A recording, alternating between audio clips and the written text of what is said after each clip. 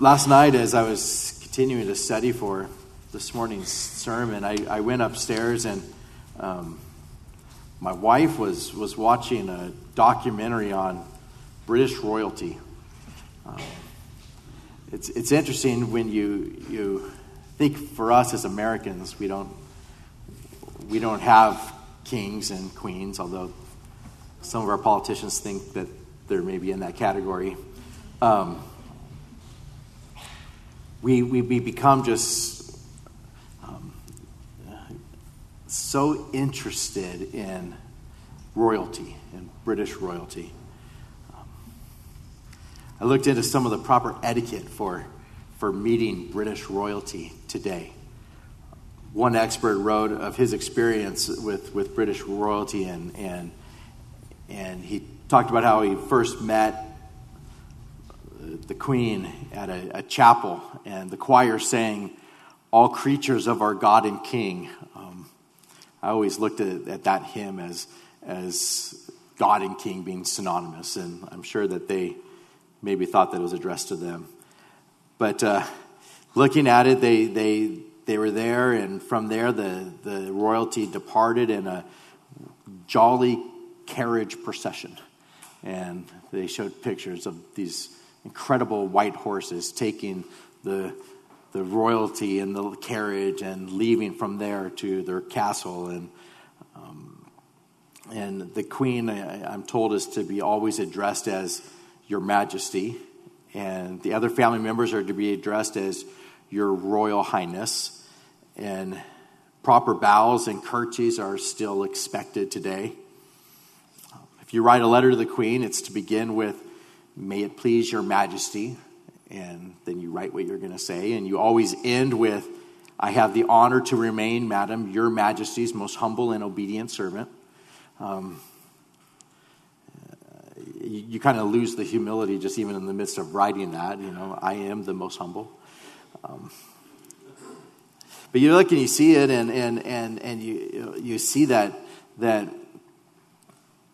just watching it on TV with my wife for a little bit last night, you could just see that the people are just amazed to be able just to get a glimpse of the Queen, of a princess, of a prince. There's thousands of people that go to the weddings, and everything is perfect, and there's millions upon millions that are watching these weddings taking place. The closest that I ever came to royalty in England was with Pastor Matt, probably over 15 years ago, when we got invited to the House of Lords to meet one of the baronesses there, the deputy speaker of the House of Lords there. And we tried to know, what do we do? You go in, and there's the green side where, you have the green side and the red side, and the House of Lords are all on one side, and the House of Commons are all on the other side, and we had tea and crumpets with this baroness, and I don't know how well you know Pastor Matt. The guy, he's hilarious. I mean, in my opinion, he is one of the funniest people I know. He's just funny, but his humor doesn't translate very well. It just doesn't, and so he's there, and he says, "We were in the underground, and we saw all these murals that were there of all your different wars, but I didn't see the Revolutionary War in there." And it was so bad. Yeah, there wasn't a smirk. It was like you killed their puppy, and all of a sudden, we knew they're not over this yet. They're just not. And so as I was reading this, what I read was, "Do what you're told, and you're most likely to be invited back. Behave in an inappropriate manner, and you'll be cast into social Siberia." And as a result of Pastor Matt, we have been there in social Siberia for the last 15 years, never invited back. But you see how there's the Queen, and I don't know if you know how she got there, but there was King Edward, who was the king, and he ended up falling in love with an American. And this American woman had been divorced twice. And that was a no-no, as far as you couldn't be a king and marry someone that had been divorced much less twice. And it probably didn't help that she was American. And so as a result, he stepped down from the throne as king, and his brother, who became King George VI, became the king of England, and the current queen is the eldest daughter of him. And so you look at this and you see how they respond. You see all that takes place as far as the British royalty and how you get there and how you become queen or how you become a prince or how you become a princess and all of these different things. And then you look at Christ, the King of Kings and the Lord of Lords, the one who does whatsoever he wills to do. I was just blessed by the scripture reading that we just did in Isaiah 44. But just hear the words of our sovereign Lord. I'll read it to you again. Isaiah 44, verse 6. Thus says the Lord, the King of Israel, and his Redeemer, the Lord of hosts. I am the first and I am the last. Besides me, there is no God. Who can speak and proclaim as I do? Then let him declare it and set it in order for me, since I appointed the ancient people and the things that are coming and shall come. Let them show these to them. Do not fear, nor be afraid, for I have told you from that time and declare it. You are my witnesses. Is there a God besides me? Indeed, is there no other rock? I know not one. What a God we serve, huh? As far as royalty is concerned, he just goes forth and just says, I'm the first and I'm the last. There is no other God. I declare things to take place. I determine things to take place. Nobody can stop what I say is going to take place. Nobody can thwart my hand. I appoint times. I appoint things that are going to take place, and it always happens like I say. There is no other God besides me. And you hear the words of the King of Kings and the Lord of Lords, and you hear what he says, and it's not difficult to just find ourselves amazed at the God that we serve. You could have kings that desire to have huge empires and declare that everybody must do what they say. But then you'll have those that are uprising against him, and there's nothing that he can do. Not if it's a big enough uprising. And yet for our God, for our King, there's no one that can stop him. You think of the processions that they have around these earthly kings. And let's read in our text this morning the procession that is there for the King of Kings. In John chapter 12, verse 12. The next day, a great multitude had come to the feast. And when they heard that Jesus was coming to Jerusalem, they took branches of palm trees and went out to meet him. And they cried out, Hosanna, blessed is he who comes in the name of the Lord, the King of Israel. And then Jesus, when he had found a young donkey, sat on it, as it is written, Fear not, daughter of Zion, behold, your king is coming, sitting on a donkey's colt. His disciples did not understand these things at first. But when Jesus was glorified, then they remembered that these things were written about him and that they had done these things to him. Therefore, the people who were with him when he called Lazarus out of his tomb and raised him from the dead bore witness. For this reason, the people also met him because they heard that he had done this sign. The Pharisees therefore said among themselves, You see that you are accomplishing nothing. Look, the world has gone after him. Now there were certain Greeks among those who came up to worship at the feast. And then they came to Philip, and who was from Bethsaida of Galilee. And they asked him, saying, Sir, we wish to see Jesus. And Philip came and told Andrew. And in turn, Andrew and Philip told Jesus. But Jesus answered them, saying, The hour has come that the Son of Man should be glorified. Most assuredly, I say to you, unless a grain of wheat falls into the ground and dies, it remains alone. But if it dies, it produces much grain. This narrative here of what took place in that time that's known as the triumphal entry of Jesus coming into Jerusalem, Palm Sunday, the palm branches waving. We could read this and read over it quickly and just say, well, what a special time. Here's Jesus, and he's there, and he's riding in on a colt. It's so humble. Although it could be known as a royal animal, the fact is that a horse was known as that which was to be one of warfare, and the colt, the foal of a donkey, is one that is to be used in a time of peace. And having one that had never been ridden, that idea of an animal that even being a part of the sacrifice of taking Christ down to Jerusalem or up to Jerusalem to go to the cross, an animal could never have been used in any way if it was ever going to be sacrificed. And we have this colt, this foal of a donkey, never been ridden on, that's taken Jesus up to Jerusalem. We find all of these things taking place, and you could look at it and say, how sweet this must have been.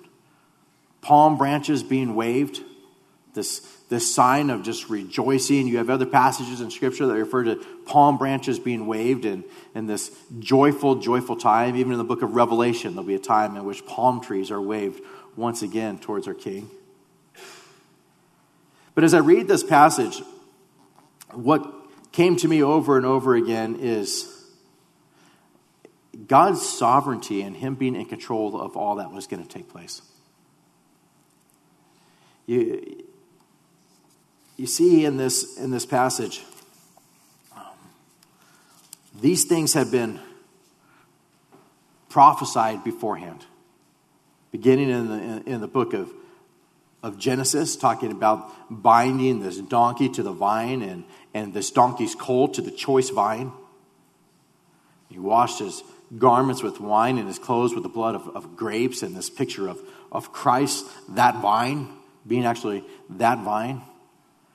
And this prophecy that's given then, you find it later on in Zechariah, where in Zechariah 9:9 it says, "Rejoice greatly, O daughter of Zion. Shout, O daughter of Jerusalem. Behold, your king is coming to you, and he is just and having salvation, lowly and riding on a donkey, a colt, the foal of a donkey," written hundreds and hundreds of years before Jesus were to ever be there and tell his disciples, as we see in the other accounts, where he tells them to go into the city next to him. I'll read it to you. He says to the disciples, "Go into the village opposite you. Where you'll enter, you'll find a colt tied and on which no one has ever sat. Loose it and bring it here.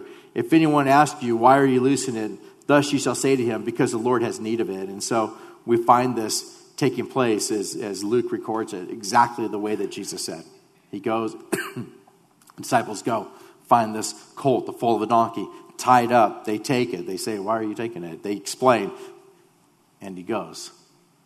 But the detail that's coming into the life of our Lord, in which it's not just little detail. It's not just, like, go try to find a donkey. Hopefully you go find one in the city.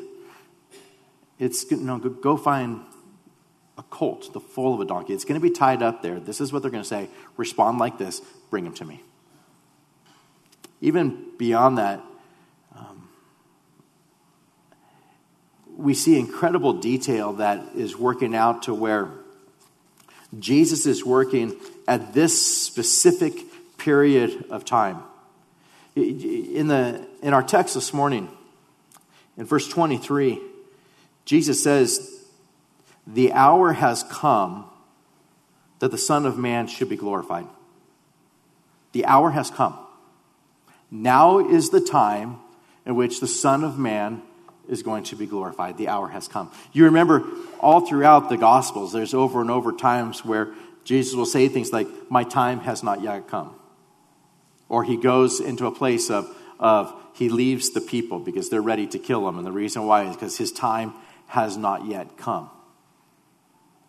But what we're told here at this time is the hour's come. now is the time that the Son of Man is going to be glorified. Now is the time that it's going to happen.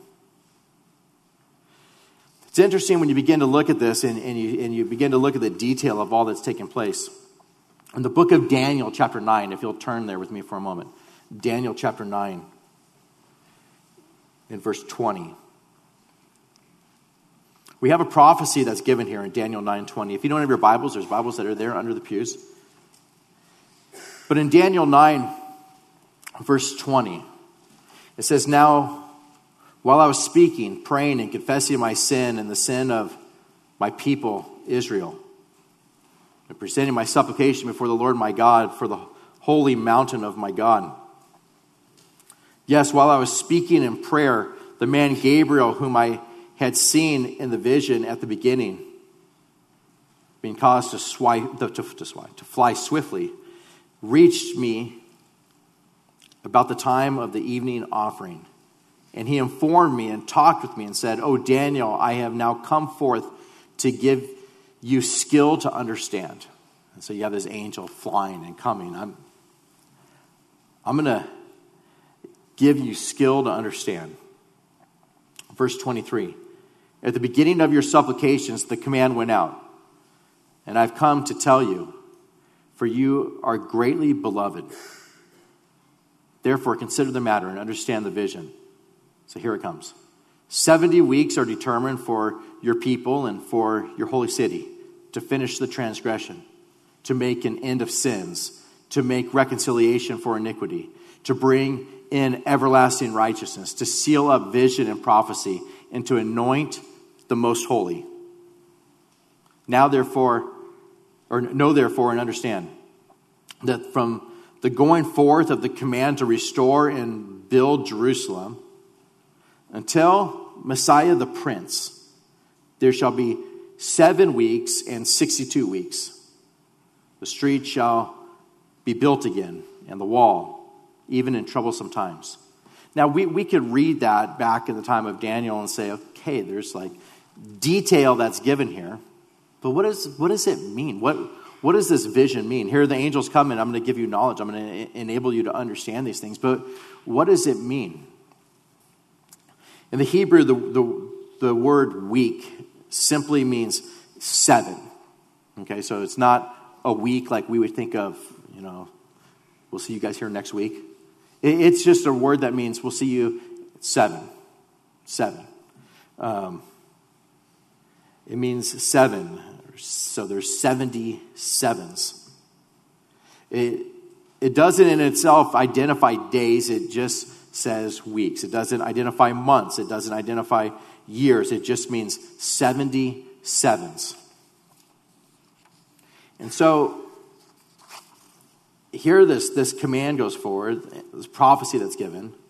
It first says that there's going to be 7 weeks or 7 sevens, which is 49 years. And the city of Jerusalem would be being rebuilt. And after that came 62 weeks, bringing the period to 69 7-year periods.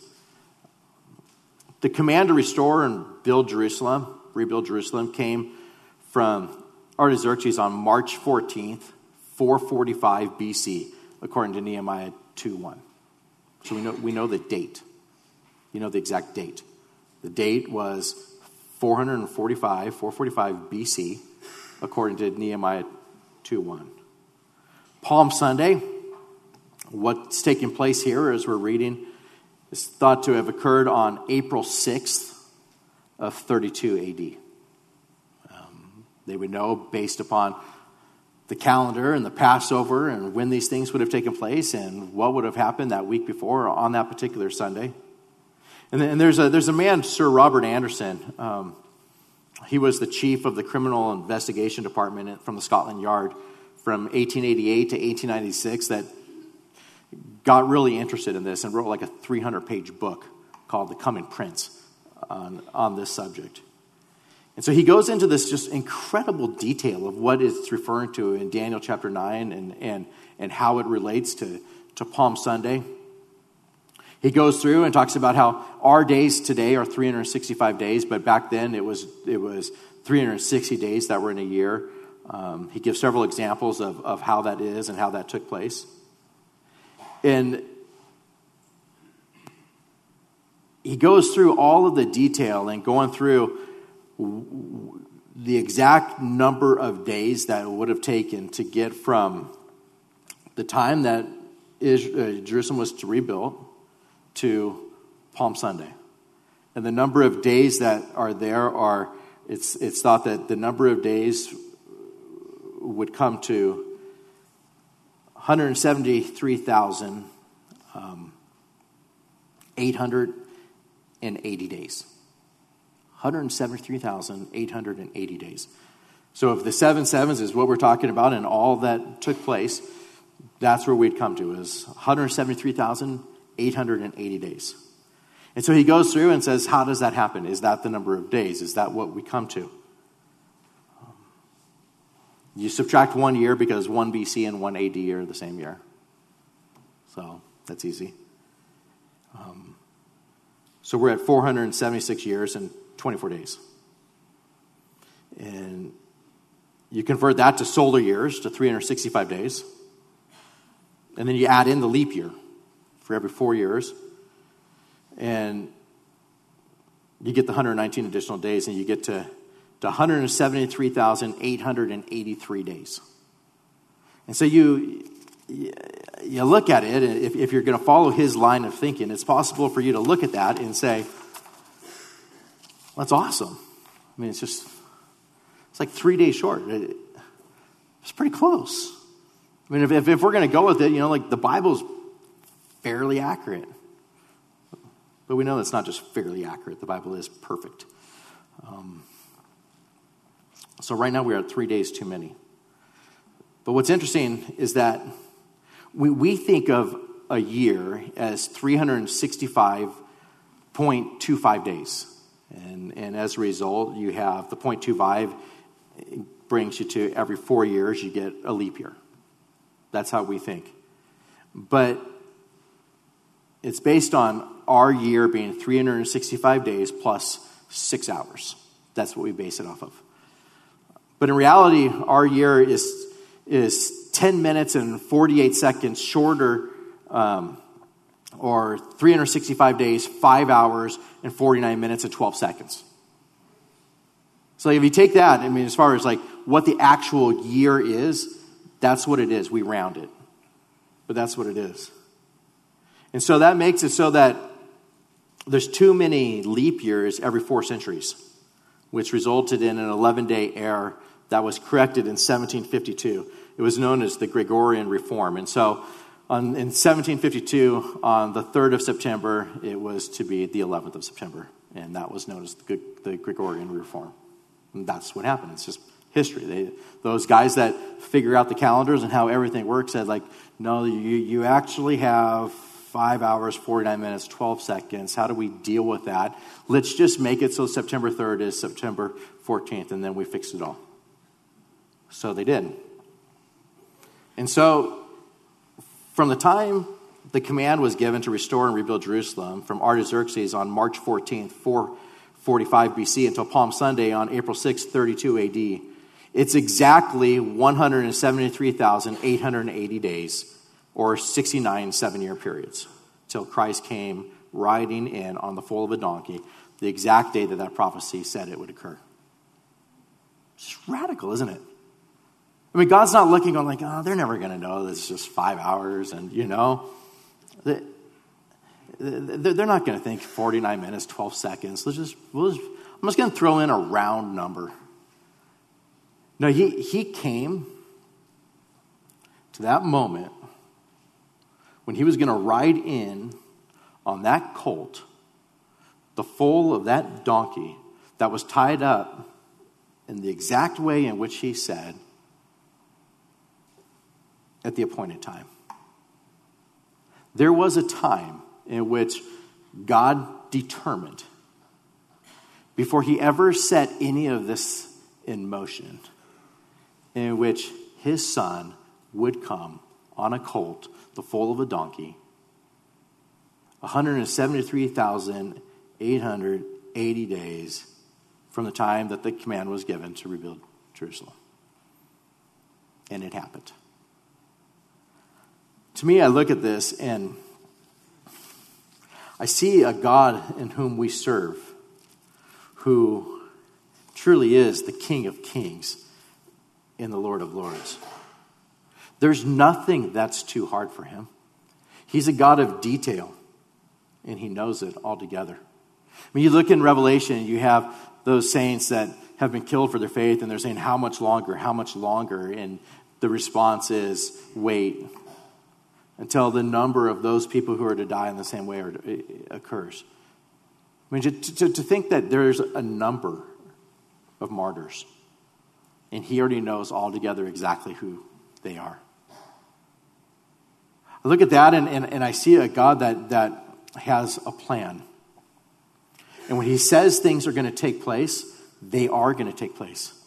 When he says in Isaiah 44, there is no other God besides me. When he says things like, I declare things to take place. We know that he is a God that can be trusted. There's times for us where we can have ourselves in places where it feels like things are out of control. Ever felt like that? You feel like you, what do I do? What if this happens? Or what if that happens? Or what if this doesn't work right? And what if someone passes away that I love? Or what if, and so we try to protect ourselves from all those things, don't we? I know there's people that struggle with just incredible stress and anxiety in these kinds of areas. Different things in your life where there's just the uncertainties of what might happen. I can think of one time in my life where I know like there was like this crazy like anxiety attack. I was in a SUV in Africa in a little village called Kariandongo, a refugee camp. And we got there late, and me and another pastor said, let's just sleep in here. There's no mosquitoes. We can just seal up the windows. We'll sleep in here. It's like the safest place around. And I'm in that thing. I'm trying to sleep. I slept for a little bit. I wake up, and this guy next to me, the other pastor, is just snoring like you would not believe. And it was so hot in there. And I literally, I was convinced 100% that he had sucked all the air out of this place. I was convinced, and to where I'm like, and I started hyperventilating. I had never had this happen to me before, but I just started hyperventilating, and I'm like, I gotta get out. And I raced out of the vehicle after. I stayed in there for a while because I'm thinking like, there's mosquitoes. I'm gonna get malaria for sure, And then I got to a point. I didn't care if I got bit a million times. I'm out of this vehicle before I die, and I got out. I was like, I couldn't breathe, and he's like, "What's wrong?" I'm like, "You sucked all the air out of the vehicle." Yeah, there was no oxygen left in there, And it was just, it like consumed everything. I had to get out of this vehicle. I had to get out. And there's been other times where I feel something similar, but some of you deal with that all the time, don't you? It's just the stress that can become overwhelming on you. And to be able to preach to yourself things like what we've been looking at this morning. Times where things seem out of control, and yet God's saying, I know the day. I'll tell you 173,880 days before it happens that this is going to happen on this day. And it does. I tell you that I'm the King of Kings and I'm the Lord of Lords. I'm going to tell you that I declare things from the very beginning, from ancient times, things that are not yet done. And they happen. I tell you that there's going to be a colt, the foal of a donkey. It's going to be tied up like this. And I'll tell you in the book of Genesis. I'll tell you again in Zechariah. I'll explain these things to you so that when it comes to pass, you know that I am He. I am the Messiah. I have come, and I've come to take away your sin. And to have this stability of a God in whom we serve, in which there is nothing that's too hard for him. There's no one that can stop him. There's no one that can just mess up his plans.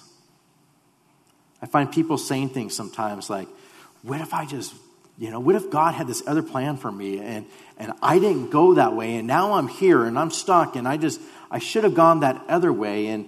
And in those times, sometimes it usually relates to like, no, if God did not want you to marry that person, then he would have stopped it. You may have been in sin in marrying him or her because they were an unbeliever or it wasn't right. But at this point, like, God allowed that to happen, and you can't unscramble a scrambled egg. This is if you come in with this thing, this is what I'm going to tell you. You cannot unscramble a scrambled egg. It happened. It was sin, but God decreed for these things to take place.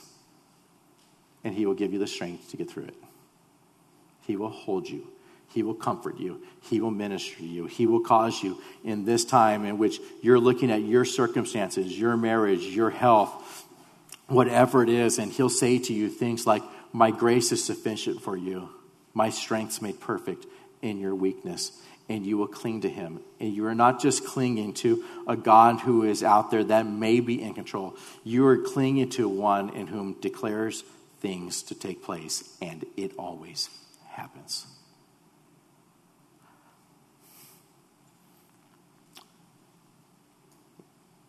God is commanding things to take place here. There's those that are coming out and they're saying, Hosanna. Blessed is he who comes in the name of the Lord, the King of Israel.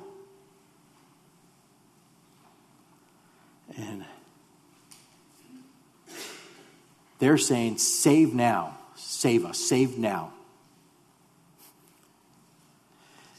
The interesting part is that passage, Hosanna or save now, it comes from Psalm 118, where the psalmist says, save now, I pray, O Lord. O Lord, I pray, send now prosperity.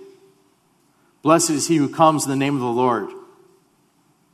We have blessed you from the house of the Lord. Save now. Hosanna. Save. That's what they're quoting as they see him, and they're waving these palm branches, and all this is happening. Prophetically, that comes from Psalm 118, where the verses right before that say this: I will praise you, for you have answered me, and you've become my salvation. The stone which the builders rejected has become the chief cornerstone. This was the Lord's doing. It is marvelous in our eyes. This is the day that the Lord has made. We will rejoice and be glad in it. And then it goes on to say, save now. In the very text in which they are saying, if they would just go a couple verses before, they're describing what is taking place. He's coming. He's coming, and he has become our salvation. There's no longer a need for a sacrifice to be made from an animal. He is going to become the Lamb of God that takes away the sins of the world. He is going to become our salvation. The stone which the builders rejected has become the chief cornerstone. What is that? Jesus makes it very clear that stone in which the builders rejected was who? It was him. He was being rejected. These guys that are saying, Hosanna, Hosanna, blessed is he who comes in the name of the Lord. Some of these same people are the ones that are going to be there saying, crucify him. Give us Barabbas. Just a short period of time later. They are going to be the ones that have rejected that stone, Christ, who is the chief cornerstone. It says, this was the Lord's doing. It is marvelous in our eyes. This is the day that the Lord has made. We will rejoice and be glad in it. A day in which it was determined, and yet Jesus is going to be rejected by them. Jesus, from there, when he had found the young donkey, sat on it, as it is written, fear not, daughter of Zion, behold, your king is coming, sitting on a donkey's colt. His disciples did not understand these things at first, but when Jesus was glorified, then they remembered that these things were written about him, and that they had done these things to him. In the disciples' mind, it was, he is going to come and just overthrow the Romans. So many of them just thought, like, he's going to come and set up his kingdom now. And can I sit at your right hand? Can I sit at your left? Can we be there with you? But after he died, they went back and said, all of these things were done just like he said it was going to happen in Scripture. Therefore, the people who were with him when he called Lazarus out of his tomb and raised him from the dead bore witness. For this reason, the people also met him, because they had heard that he had done this sign. And the Pharisees therefore said among themselves, you see that you are accomplishing nothing. Look, the world has gone after him. They're watching all this take place with the palm branches being waved and him riding in and them saying, Hosanna, blessed is he who comes in the name of the Lord. And they're saying the whole world is following him now.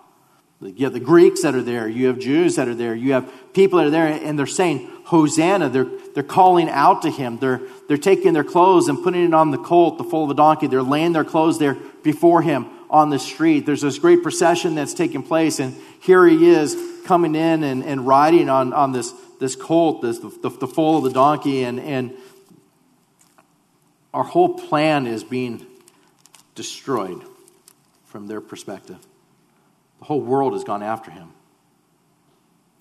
I find it interesting that Jesus, from Luke's account, we're told that he's coming down and this whole multitude of disciples began to rejoice and to praise God with a loud voice for all the mighty works that they had seen, saying, blessed is the King who comes in the name of the Lord.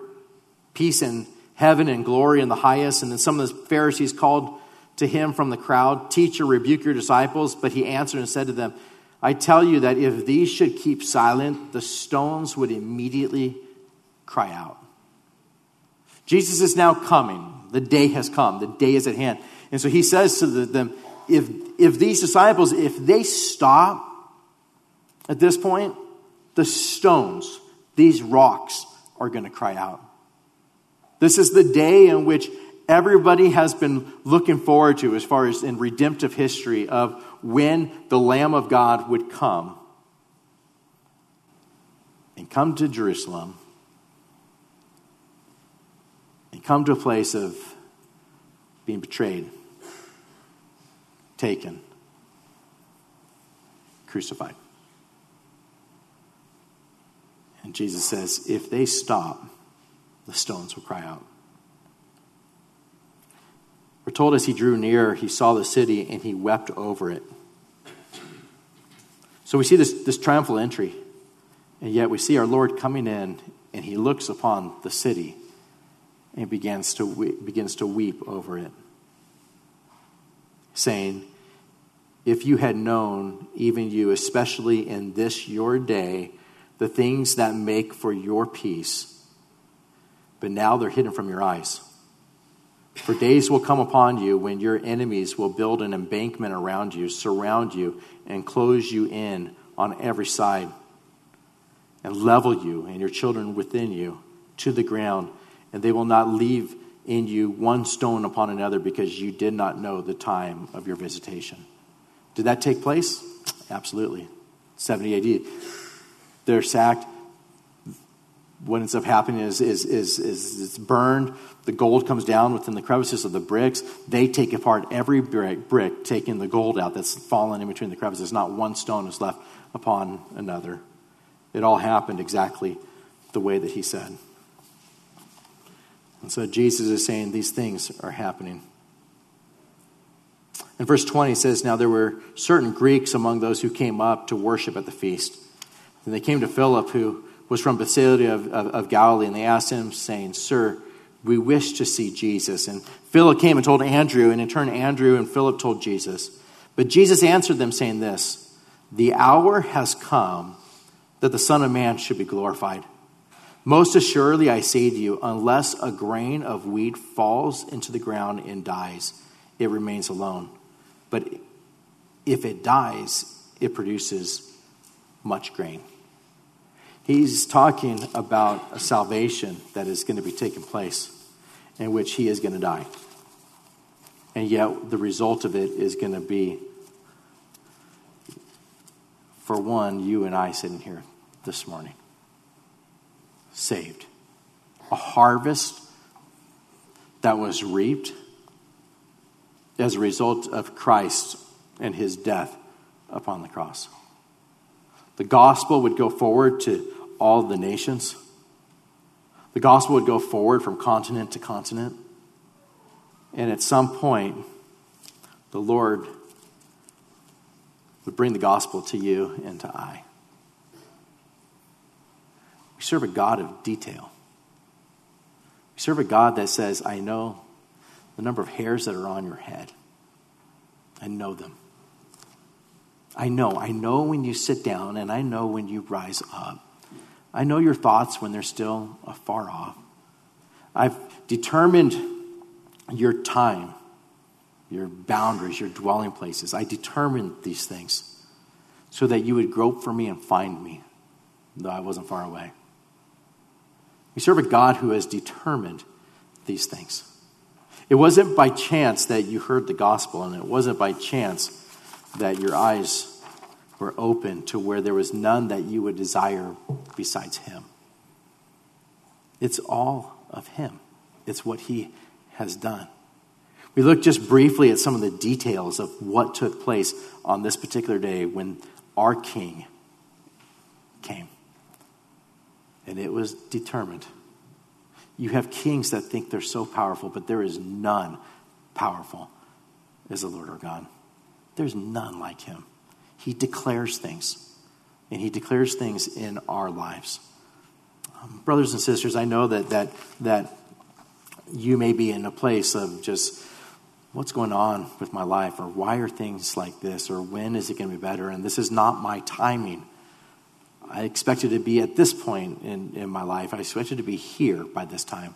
And you're not there, and things aren't the way that you imagined it, or maybe not the way that you dreamed of it. And there's things that have happened in your life in which you had no control over, and then there's some things in which you very much did have control over, and you fell into sin, and there's struggles that took place, and there's fruit that you're reaping as a result of that. But to be in a place of knowing that you serve a God who knows all these things. To know that you serve a God who determines things to take place to the day, to the hour, to the minute. For me, it's the greatest comfort when you come into places of just incredible tragedy, or come into places of incredible anxiety, or come into places of not knowing what's around the corner, or come into places where it's just weighty upon you, to cast your cares upon one in whom he determines things to the day, even 173,880 days before it happens, or even in your salvation before the foundations of this earth, as he tells us. That is the one in whom you trust. That is the one in whom is your King. That is the one in whom we submit and cast our cares upon. And we leave those things in very good hands, don't we? There's nothing too hard for him. Will you pray with me? Lord God, we thank you for our text this morning. When you said the time was at hand, it was. You determined that Egypt would suffer, the people, your people in Egypt would suffer as they did.